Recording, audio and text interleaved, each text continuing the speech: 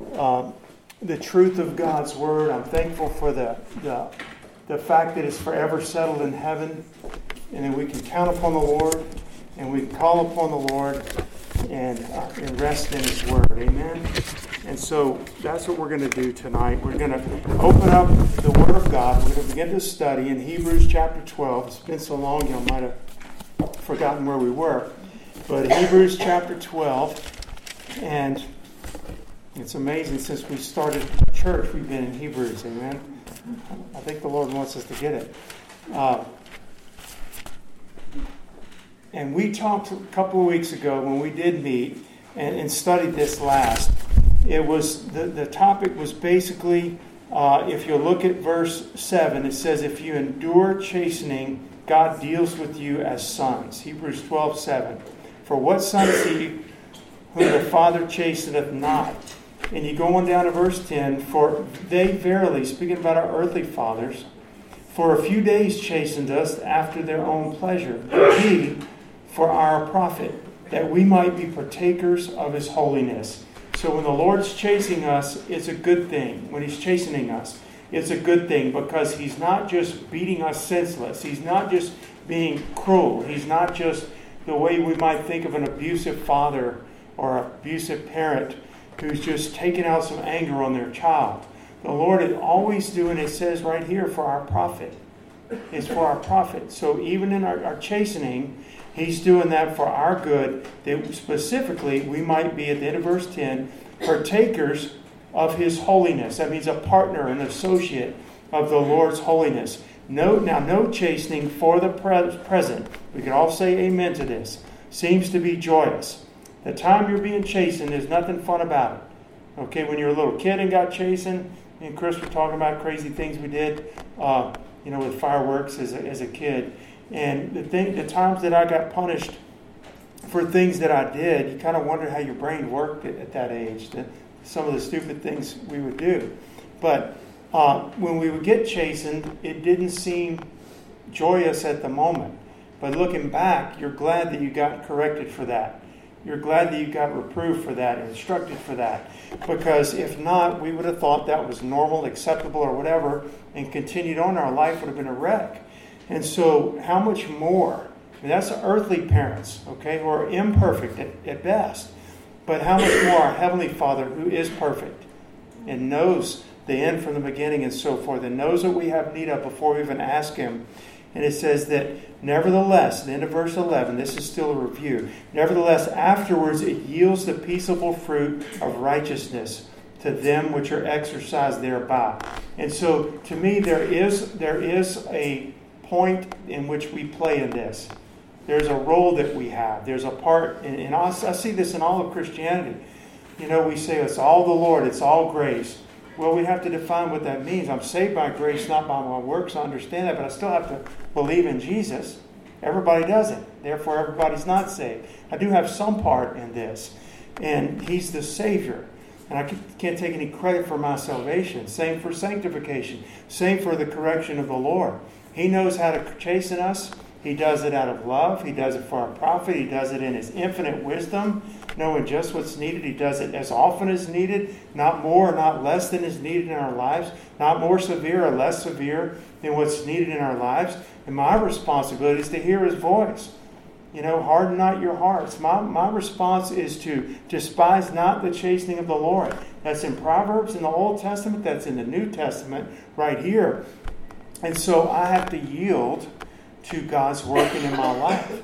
But if I'm just plowing ahead through life in some kind of stubborn, even as a Christian, stubborn, headstrong way, and God's trying to get my attention so He can teach me and correct me and say, hey, you're heading the wrong way, you're wrong on this, I want to make you more like my son here, and I'm not listening to the Lord. He's the perfect Heavenly Father, but I'm not being a very good student or a son or a child to learn. And I do think a lot of times we set ourselves back. I know I've done it before. As a believer, fully born again, baptized in the Holy Ghost, I've set myself back because of my own stubbornness. I knew good and well God was speaking to me about something. Don't do this. And I reasoned it away in my mind, even as a Christian, and I did it. And guess what? There was a consequence for it. Didn't end my life or something like that, but I think a lot of times we can stunt our own growth in a way. But let's put it this way: we can prolong how long it would take for us to grow, when we could be here by now, when we're right here. In our service to God, in our Christ-likeness, in our maturity in the faith, in our understanding of His Word, in our love, in our faith, in patience, and all these things, I could be here, and I'm here. And He's perfectly able to do what He needs to do in my life, but He does tell me I need to yield to allow Him to do that. So this is an exhortation, okay? It's not a down kind of thing or a beat down kind of thing. It's an exhortation.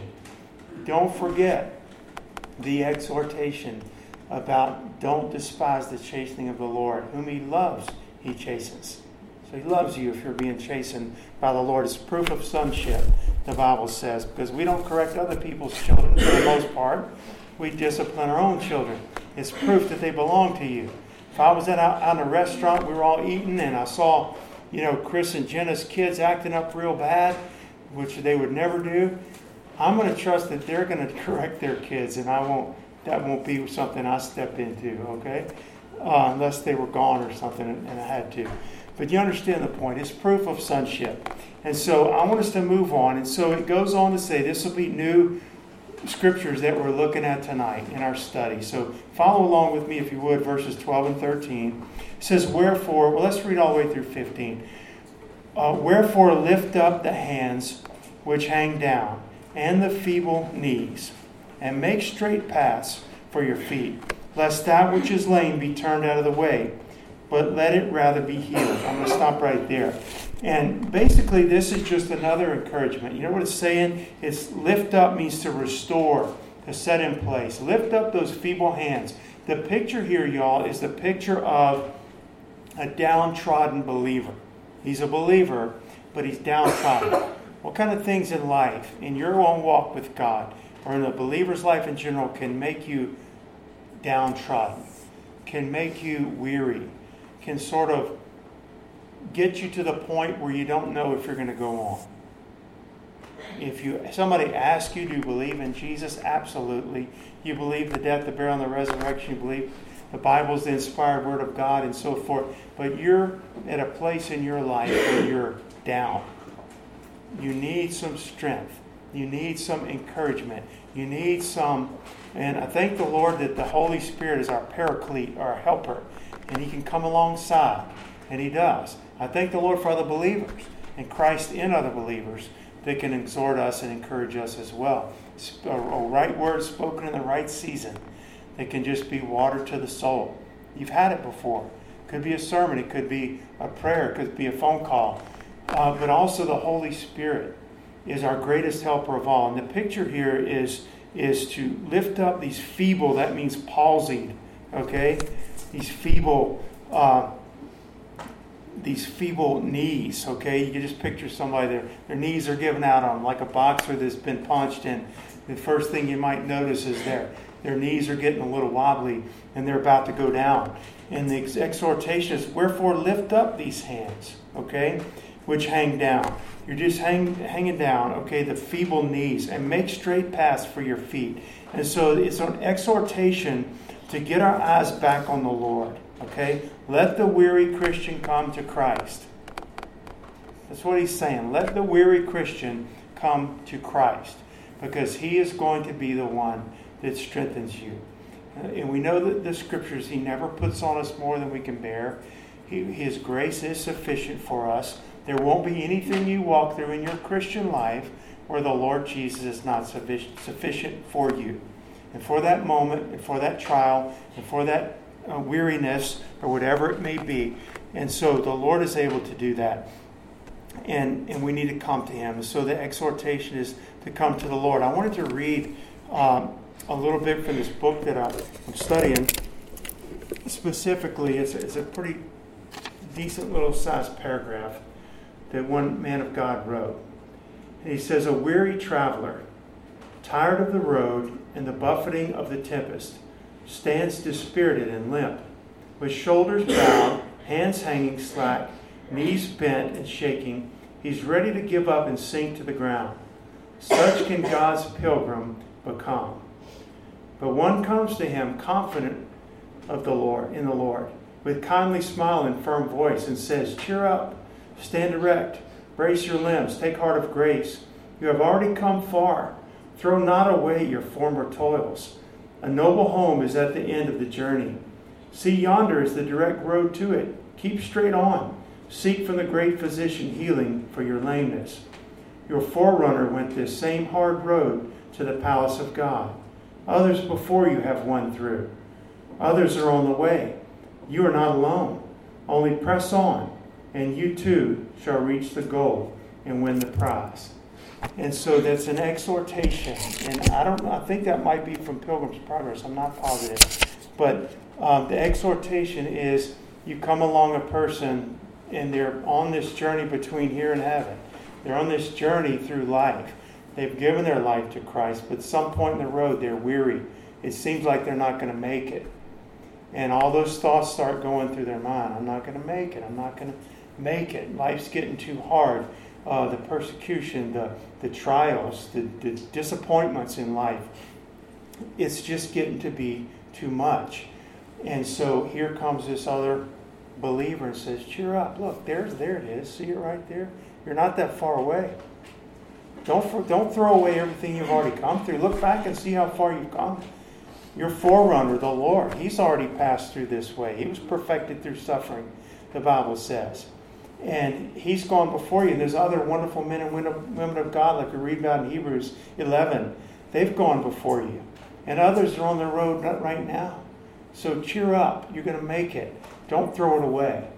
And y'all, that's like a breath of fresh air. That's like a cool drink when you're weary and dried out, so to speak. And He says, come to the great physician, He says, and be healed of your lameness. And so that's who we need to turn to. We come to the Lord. And so that to me is one of the reasons. I know we use this verse a lot, but in Hebrews 10 where it says, forsake not the assembling of yourselves together as the manner of some is, but exhort one another. And all the more as you see the day approaching.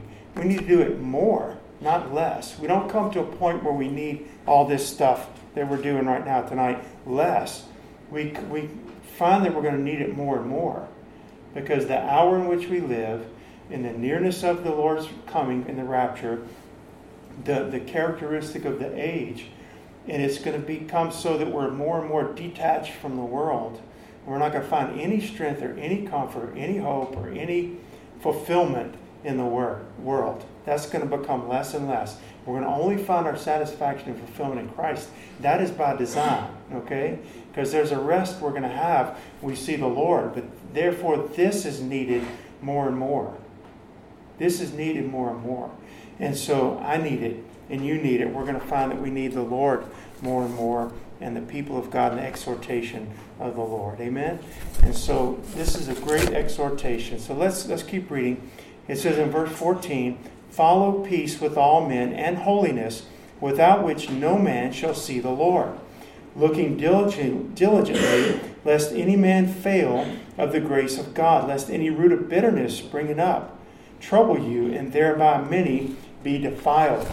And so when it's talking about here about following after peace and holiness, following after peace and holiness, these are not things this is not a plan of salvation. He is not here saying, here's how you get saved. You follow hard after personal holiness and after peace. We know very clearly from the Bible, salvation is of the Lord. He's speaking to believers. This epistle was written to believers who were getting discouraged and fearful and downtrodden and confused and wondering if they should go back and is it worth it? Okay, so this is not a plan of salvation. Follow after peace and holiness. This is an exhortation for believers. And the word follow there means to run swiftly in order to catch something. Okay? It's not a lackadaisical, we're just following and going on a long journey, kind of through the woods and just sort of meandering and making your way through. This is not, and there are times for that, but that's not what this is. When it says follow after peace And holiness, peace with all men, and holiness, it means to chase, to pursue, not a casual following. Run in order to catch it. Okay? To catch it. And so peace, I think we understand, peace with all men. The Bible says in Romans 12, as much as is possible, as much as it lies within you, live at peace with all men. That's even your enemies. That's even strangers, enemies, your brothers and sisters in Christ, family, friends, acquaintances, as much as is possible. Okay, you on your part, blessed are the peacemakers, it says in the Beatitudes. As much as is possible, live at peace with all men. We don't need to just go stir up trouble with our neighbors for no reason. Even if they're lost, even if they kind of ridicule and roll their eyes, we talk to them about Jesus or whatever it is. We need to live at peace with all men as much as is possible. Okay? But following after holiness as well. Now this holiness is not, there's two types of holiness. We're going to do a study on this probably pretty soon. And so I'm just going to maybe in a couple of minutes cover it tonight. We're going to do a study on it because I think it's important. I think it's very important. But holiness means sanctification or consecration, which is a separation. It's two definitions. There's a moral purity, like God is holy. Okay? Morally pure and blameless. You couldn't say that about any other person, especially outside of Christ. Okay? You can say it about the Lord. He's holy. And it also has the definition of being separated unto. Okay? Or a sanctification. That's what it means. And that's the one that's being talked about here. When it's talking about following after holiness, there's two types of holiness as well in Christ. There is a positional holiness. And again, I know I'm telling you things you know, but we're going to repeat it because it's important that we know it. There's a positional holiness that we have as being believers. Let's say Madeline just gave her life to the Lord 5 minutes ago. Okay? She has a standing in Christ that's just as much as Sherry's or Jean's or mine or Chris or Maria's or Alberto's that's been saved for a long time. Her position in Christ is on equal footing. We're on the cross. We're robed in the righteousness of Christ. Even though she just gave her life to the Lord. Hasn't had any time to quit bad habits or, you know what I mean, anything like that. That's a positional holiness. It has to do with our standing in the Lord. The righteousness which you receive by faith. And God calls us holy in that sense. That's very real. It's not make-believe or anything like that. It's real. It's your standing in the Lord. And if we died right then, after giving our lives to Christ, without having time to grow or mature in the Lord or quit bad habits or become more like Jesus, if we died, we're going to go to heaven just like the saint that lived sold out for Jesus for 75 years. All right? So that's the positional holiness. That's our position in Christ. Then there's a practical holiness, which has to do with your walk. Day to day, working out your salvation with fear and trembling. Okay? There's times, even today, where I was far from holy. In my attitude, in my mindset, or my whatever. Just feeling sorry for myself, getting mad at something, whatever. That wasn't holy, but my standing never changes. That's rock solid. Okay, that part never changes. You may catch me in a bad day, in a bad moment, and I'm far from Christ-like in that particular moment, but yet in my standing in the Lord has not changed. My practical holiness, that's another story.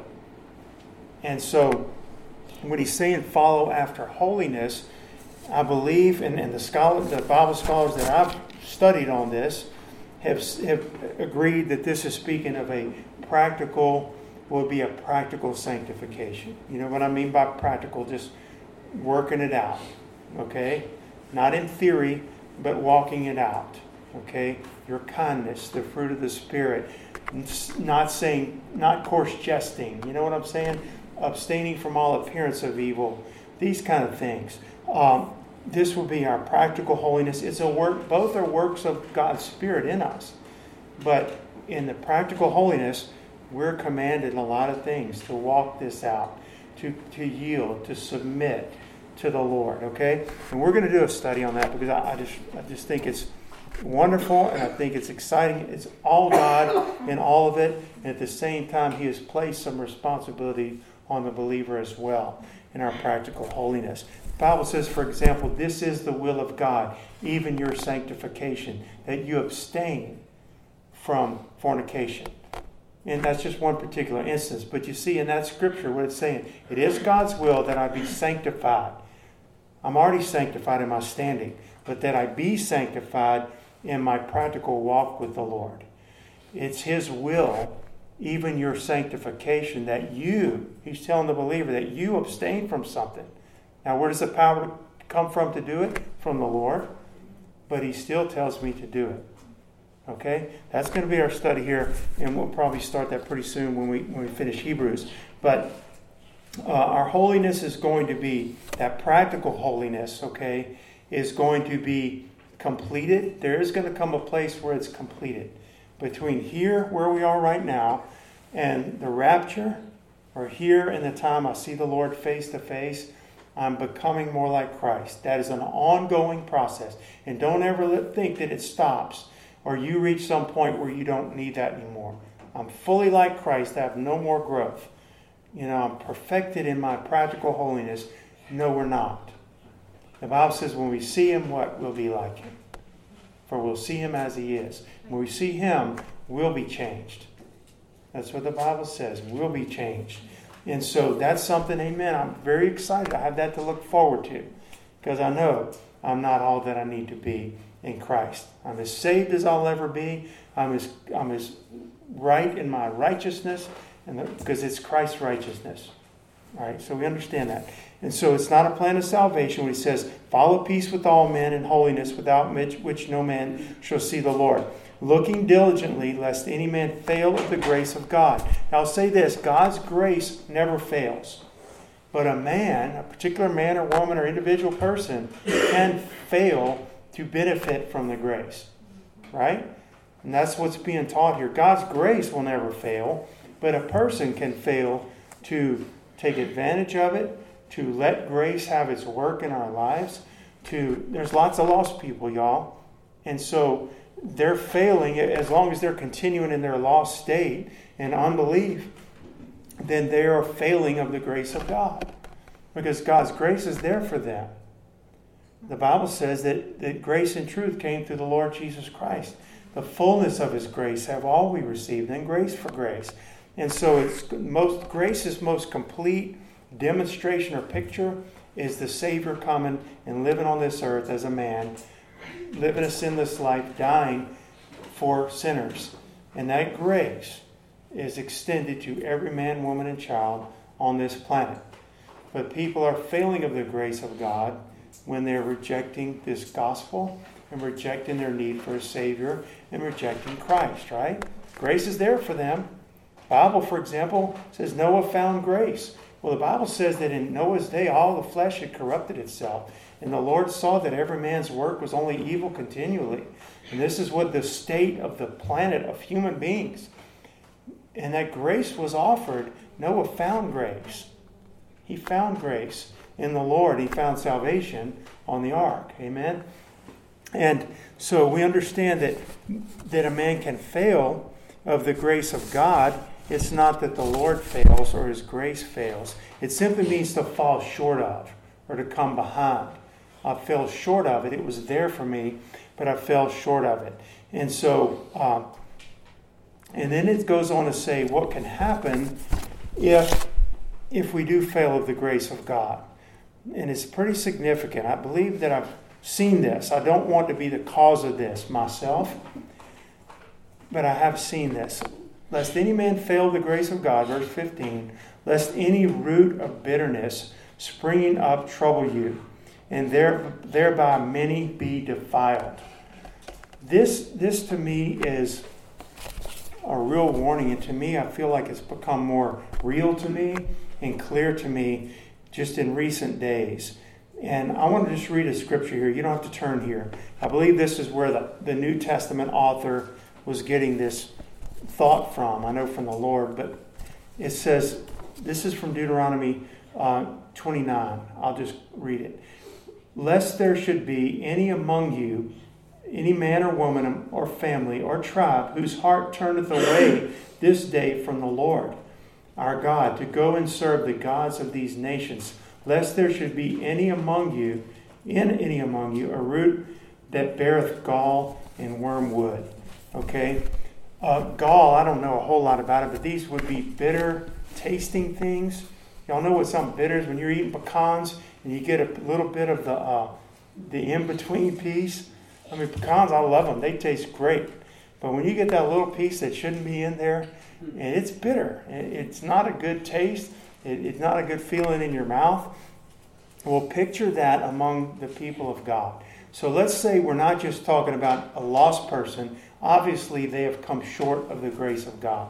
It's still there for them. They still could be saved. God's grace is still there for them. Okay? But a believer can also come short of God's grace in some area of their life where God wanted to deal with them about something and bring them to a place of repentance. And they be forgiven and cleansed and back on their feet and brushed off and set back on the road and go get them. And the Lord wants to do that in our lives, and yet maybe we're too prideful to admit that we were wrong in something. And what can happen if that is not dealt with?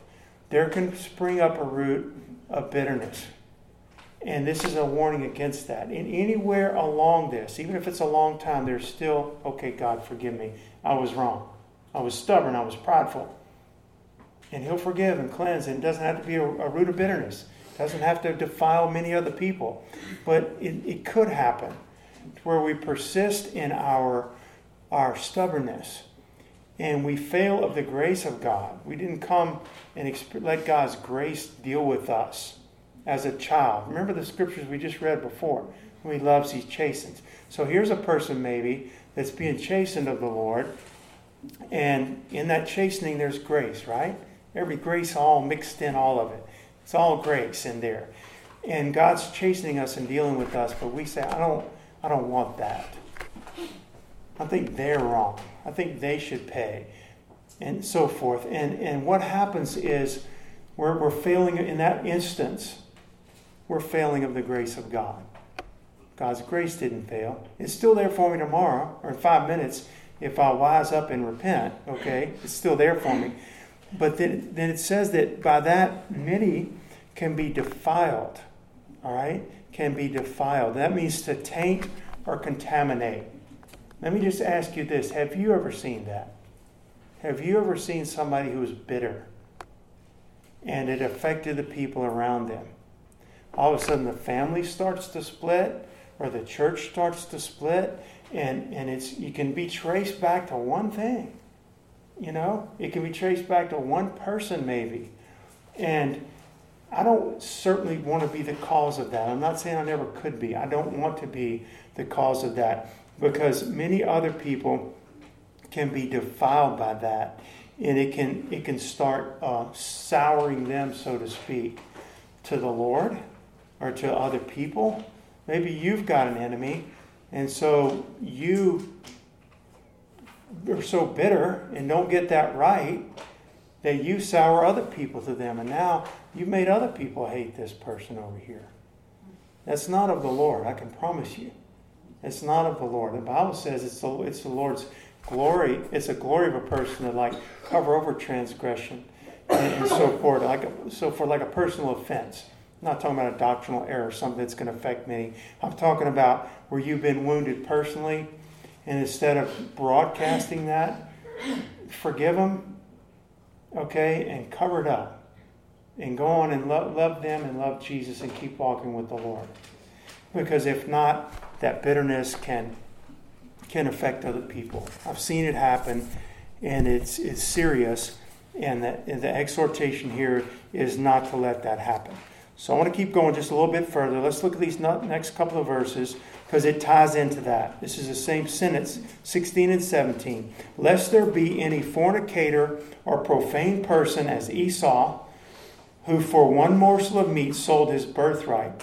For you know how that afterward, when he would have inherited the blessing, he was rejected. For he found no place of repentance, though he sought it carefully with tears. Now I wanted to take just a few minutes and read some of this, and we'll probably close with these couple of verses on Esau tonight. We know about Esau, right?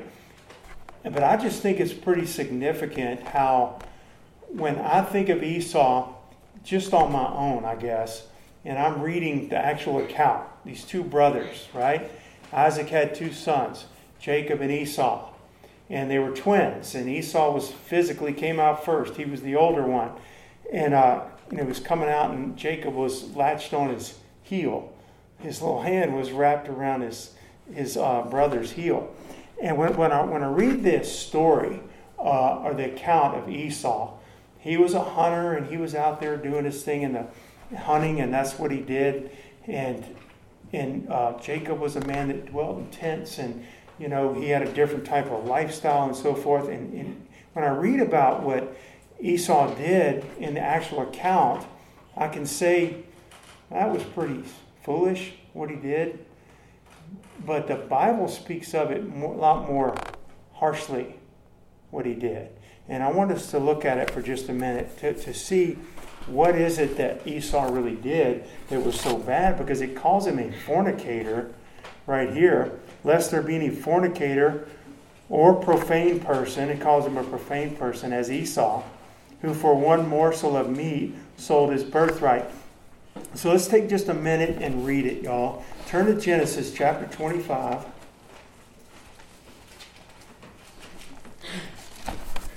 It's kind of like somebody that really wouldn't know. And they would say, okay, Eve ate this apple, or that's what people picture it as. They ate this fruit. What's the big deal?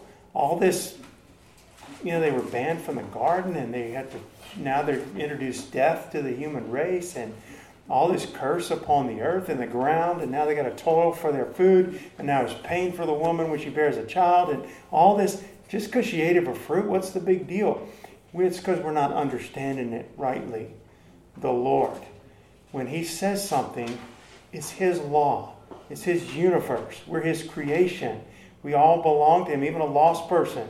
And so what Esau did, when we understand it better, then we can see the seriousness of what he did. But let's just read Genesis 25, 27 through 34.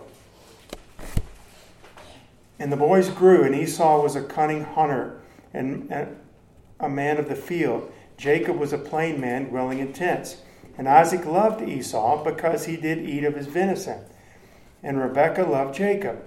I'm sure they loved both their children, but I think it's a preferential term, okay? And Jacob sought pottage, and Esau came from the field, and he was faint.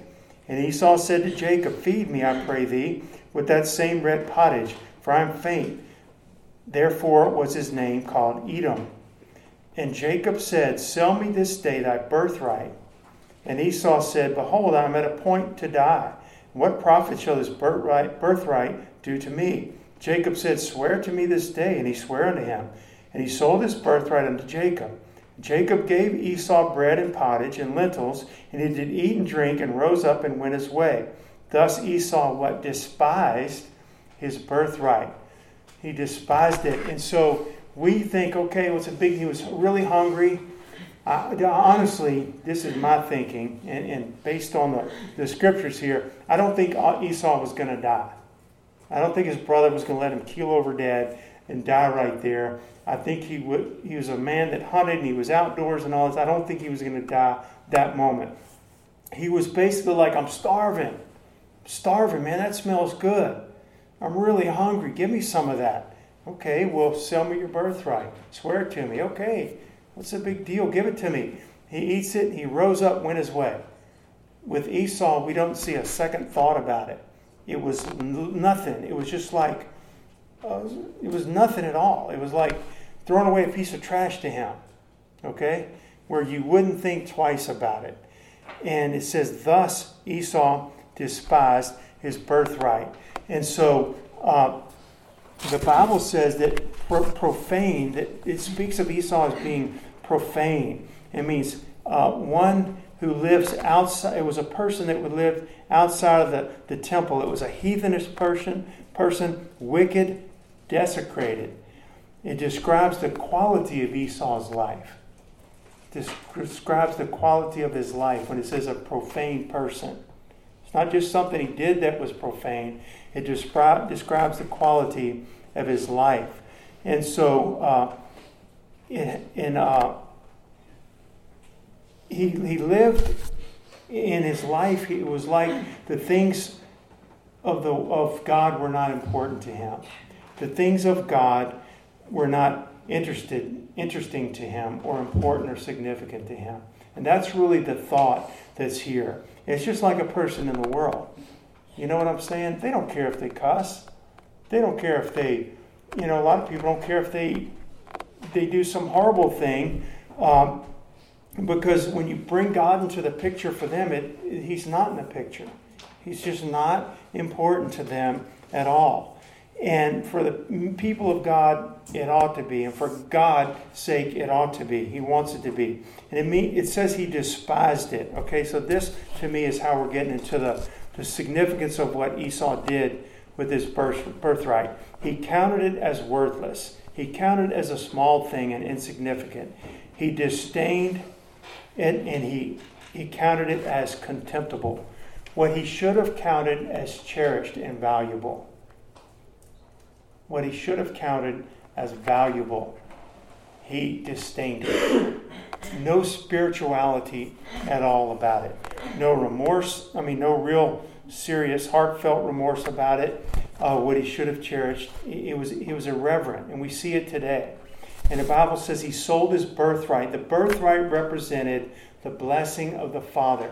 Today, I honestly say I don't know that it carries that weight in this culture. And in the Bible days, we see the importance of it. I was reading today, and I don't have time. It was the 22 blessings, and I don't know how accurate it all is, but somebody compiled a list of the 22 blessings of the Father's birthright on a life. And it was pretty significant. 22 of them they listed out. And so he sold his birthright. It had something of lasting value. The birthright, it had value to it that was beyond just the here and now. It would have to do with him getting old and his children, and then his children's children, and his children's children, and so forth. It had to do with things way in the future. And he sold it, the Bible says, for one morsel of bread. He sold it for a temporary satisfaction. It was fleeting. That was casual. What is the difference that we see in somebody like Moses? The Bible says that when he had the chance to be called the son of Pharaoh's daughter, right? He refused to be called that, choosing rather to suffer affliction with the people of God than to enjoy the pleasures of sin for a season. That's such a huge truth that people miss. We need to instill it to our lives. We need to instill it in our children's lives that sin is fleeting. Its pleasure is for a moment. The things of God are of eternal value. And so he got a full stomach. How long does a full stomach last, y'all? Not very long. Not very long. We eat breakfast and then we are definitely hungry by lunchtime. We eat lunch and we're definitely ready to eat that night. Maybe a late night snack after that. It doesn't last long. It's not intended to last long. Give us this day our daily bread. Okay? He knows what we have need of daily. But he sold it for a meal. One meal that filled up his belly. And he just went whistling Dixie down the road, happy as can be, for a little time. And his belly's full. And he never gave it a second thought until it was time to cash in on it. Until his eyes were open, he saw what he had given up. Okay? And what happened was he gave up something that was of eternal value for something of temporal value. It's not a good deal. It's not a good exchange. It's not a good swap. Is not the Lord trying all through this Bible to teach us that? The importance of the eternal, while we look on the things that are eternal, not the things that are temporal. For the things that are seen are temporal. The things that are unseen are eternal. That's what the Apostle Paul, he was talking about how he had been beaten and all the different things that happened to his life. He said, I count those as nothing. Momentary sufferings. Minuscule. So what are you talking about, minuscule? I still see the scars in your back where you were beat. It's talking about minuscule sufferings compared to what's the reward that's coming. We have to be eternally minded. We have to be eternally minded. Because any little sin can entice us. We can jump right after it, okay? And yet, if we were to take a step back and see the pleasure in that's going to be for this long, like a full belly, and what I'm giving up compared to that meal, we're going to be eating heavenly food, for goodness sake. And he gave up his birthright for a meal, rose up, went his way, and thus Esau despised his birthright. He took what was of eternal value and he despised it. And he traded it in for a meal, for a momentary pleasure. So when you start looking at it that way, we don't look, he didn't commit adultery, and he didn't commit murder, and he didn't go out and worship an idol, and he didn't do all these things and rob his neighbor, steal something from him. But the Lord says he was a profane person because of how he treated what he should have esteemed. It's irreverent. We see it on TV shows. We see it among people. It's irreverent. And what should be esteemed as being holy and of the Lord and valuable, because God places a value on it. And we throw it away. People throw it away. And so let's close with this. Back in Hebrews chapter 12, verse 17. We're going to close with this scripture tonight. Finish off with Esau, this thought about Esau. For ye know how that afterwards. Now, we don't have time to read it, but do you know the story, y'all? I'll just kind of paraphrase it. Later, he comes back, and Isaac, their father's about to die. His eyes have grown dim. He can't see. And he says, would you make me, Esau, would you make me some of that venison? Boy, my last meal would sure be good if you'd make me that. And he goes, sure, Pop. And he runs out to go hunting. And while he's gone, Rebecca said, I heard what your dad said. He's going to bless him. You better get in there. So it was a scheme. Okay, it was a scheme. This is not excusing what Jacob did. But it still doesn't change the fact what Esau did, selling his birthright. Okay? So Jacob comes in, pretends to be Esau, gives him a lamb that he killed, and he eats that. And then as soon as he leaves, here comes Esau. Got the meal for you, Dad. Who are you? I'm Esau, your oldest. Who? He started trembling and shaking because Isaac knew the significance of what he had done too. He had blessed him.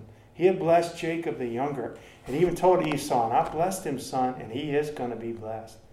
There was something to that, y'all, that was significant. And so Esau goes, don't you have one little blessing left for me? Just a little blessing left for me?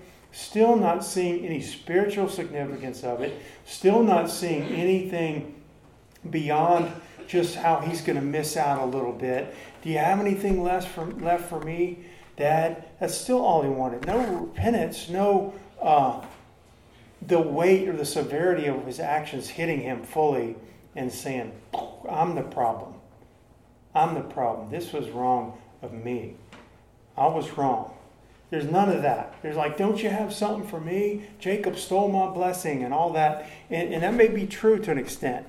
But the point is, it says, for we know that afterwards, when he would have received the blessing, it was time for it now, he was rejected. Why? Because he had sold it. He was a profane person. This was his nature. This was his character. It wasn't only an action that he did. The Bible paints the picture of Esau. This is the kind of man he was. Okay? And there's a difference. David committed adultery and murder.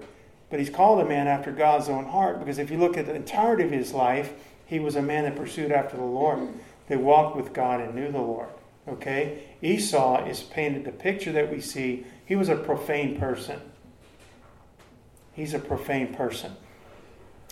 All right. He was rejected, for he found no place of repentance, though he sought it carefully with tears. You say, well, I don't get it. Well, he wanted to repent. Why couldn't he repent? And basically, this to me looks like, especially when you read the account of it in the Bible in Genesis, more of a remorse and a regret. And remorse and regret is not repentance. Okay? You know that. Remorse and regret is not repentance. Worldly sorrow is not repentance. I say it all the time. We see a politician, we see a famous athlete, they get caught taking steroids, they get caught in some domestic abuse, they lose their sponsorship. Nowadays, they probably gain them if they do those things. And they come out with this written out speech that their sport agent wrote for them and say, I'm very, and they read it all. And it's not from their heart. It's certainly not a repentance. If they sinned against God, they need to deal with the Lord about it. Okay? And it's only to save face. It's only because they regret what they lost. I lost a $500 million shoe contract because I did this. So they might cry some serious tears over that. And I think that's what Esau did. He sought it carefully with tears, but still he didn't find the place of repentance because he wasn't repentant in his heart. The Bible says worldly sorrow does not lead to repentance. That's remorse, a worldly sorrow. We've all experienced it. We've all seen it on TV. They're sorry they got caught. They're sorry they got to pay the consequences for it. I've met a lot of guys in prison like this. They're sorry for the ramifications of their actions. And they may cry about it, but they're not repentant. Repentance brings God into the picture. Repentance shows me that I'm the problem. I'm the problem. It's me. I didn't just do a foolish thing. There's something in me that did a foolish thing. That's got to be dealt with. I've broken God's holy law, and they're going to try to get it right with the Lord. Repentance will always bring God into the picture. With Esau, he's like, don't you have another blessing for me, Daddy? And he's just crying away, Daddy, don't you have another blessing for me? Is there any blessings left for me? No repentance. But a godly sorrow leads to repentance, not to be repented of or turned from. Once you turn in repentance, you can stay there. There's a godly sorrow. It's a good thing. And I'll just close with that thought, because I think sometimes, y'all, even in church and as Christians, we can try to cheer people up too quickly when God's not through dealing with them. You know what I'm saying? If I'm down here and I've done some horrible thing and maybe you don't even know about it, and I'm down here bawling my eyes out to the Lord and He's dealing with my heart, let me bawl my eyes out and let the Lord deal with me. Don't say, oh, the joy of the Lord is your strength. Let's get up. And, it might be the time that I need to be dealt with, or it's godly sorrow, and maybe I haven't even fully repented yet. Maybe God's just dealing with my heart. Maybe it's going to take 2 weeks where He's dealing with my heart and I'm heavy. And it's the Lord, through godly sorrow, okay, bringing me to a place of repentance. And when I repent there, that's going to be lasting. You see, we don't want to cheer up, buckaroo. You don't want to get people all, everything's just wonderful. Go play some happy music. No, maybe God's dealing with somebody. Esau never got there. But there is a godly sorrow that leads to repentance. Godly sorrow is not repentance either. It leads to repentance. Okay? And so that scripture is in 2 Corinthians 7, if you want to do a little study on that, about godly sorrow and worldly sorrow. 2 Corinthians chapter 7. But I just want to close with that. And I just pray that it helps me to study this stuff, to see, okay, what was so bad about what Esau did? And then why couldn't he just ask and be forgiven like everybody else? Because he didn't repent. Jesus said, unless you repent, you're going to perish. Okay, there has to be repentance. And worldly sorrow and remorse and regret is not repentance. Godly sorrow is a good thing, and it leads to repentance. Amen? And so I'm going to close with that. And so we're just going to open up the altar now and just have a time of prayer. If the Lord's dealing with you about some sin in your life, if the Lord's dealing with, and you feel the need that you need to share it with somebody, and God leads you to do it, be wise in who you share it with and how you share it. But if the Lord's leading you to, do it. If it's just you and the Lord and you just need to get along with God, then do it. Maybe you're praying for someone else. Maybe you've got some bitterness in your heart because of somebody that's hurt you, and it's a legitimate hurt, but the bitterness is not legitimate, okay? The bitterness is never legitimate, because we need to forgive them and love them and go on and let God get all that out of our lives. A root, when a root gets hold, it really get hold, okay? So it might be something like that. It might be that you're rebelling against the chastening of the Lord, or God's dealing with your life and He's put His finger on something in your life and you still haven't brought it to the Lord. You haven't said, okay, God, take it. Could be a friend, could be whatever, and the Lord's dealing with you about it. But Lord, we just come before you tonight. Let's take a few minutes before we leave. It's our first time to gather in the new year. And Lord, this is your night, and this is your time, and we're your people. And God, we want to take the time, whether it's a little time or however much time, to allow you to deal with our hearts. We don't want to assume that we're just perfect in our walk with you and that we have no need of reproof or correction or instruction or repentance or forgiveness or growth. Because, Lord, we do. Lord, I don't want to despise the spiritual things and the things of eternal value and trade them in for some momentary pleasure. I've done that before in my life. But I don't want to live that way, God. I don't want to despise what I should cherish. And I don't want to pretend like I've repented when it's just a regret or remorse. The goodness of God leads us to repentance. And Lord, I pray you'd work in our lives, if where the case may be in all of our lives, a godly sorrow that would lead us to repentance.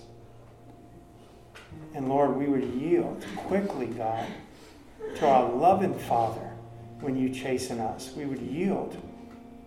We might not understand it.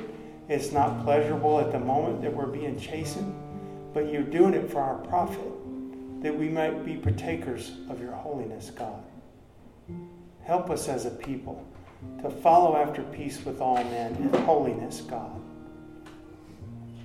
Help us to take the scriptures that we've heard tonight and let your living word, like David said, thy word have I hid in my heart, that I might not sin against thee, God.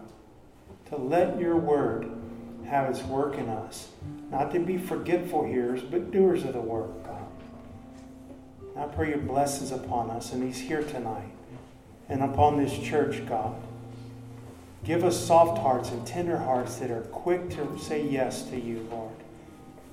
Quick to when you smite our hearts and convict us, let's be so quick to say, it's me, Lord, I'm guilty of that. It's not someone else, and it's not someone else's fault. It's me, Lord. And then, Lord, we bring it to the foot of the cross. And we're washed in the blood of Jesus. And we're restored. And we want to lift up those hands that hang down, those feeble knees, God. And we want to make our paths straight, not crooked, Lord. Thank you, Lord. Thank you, Jesus. Thank you, God.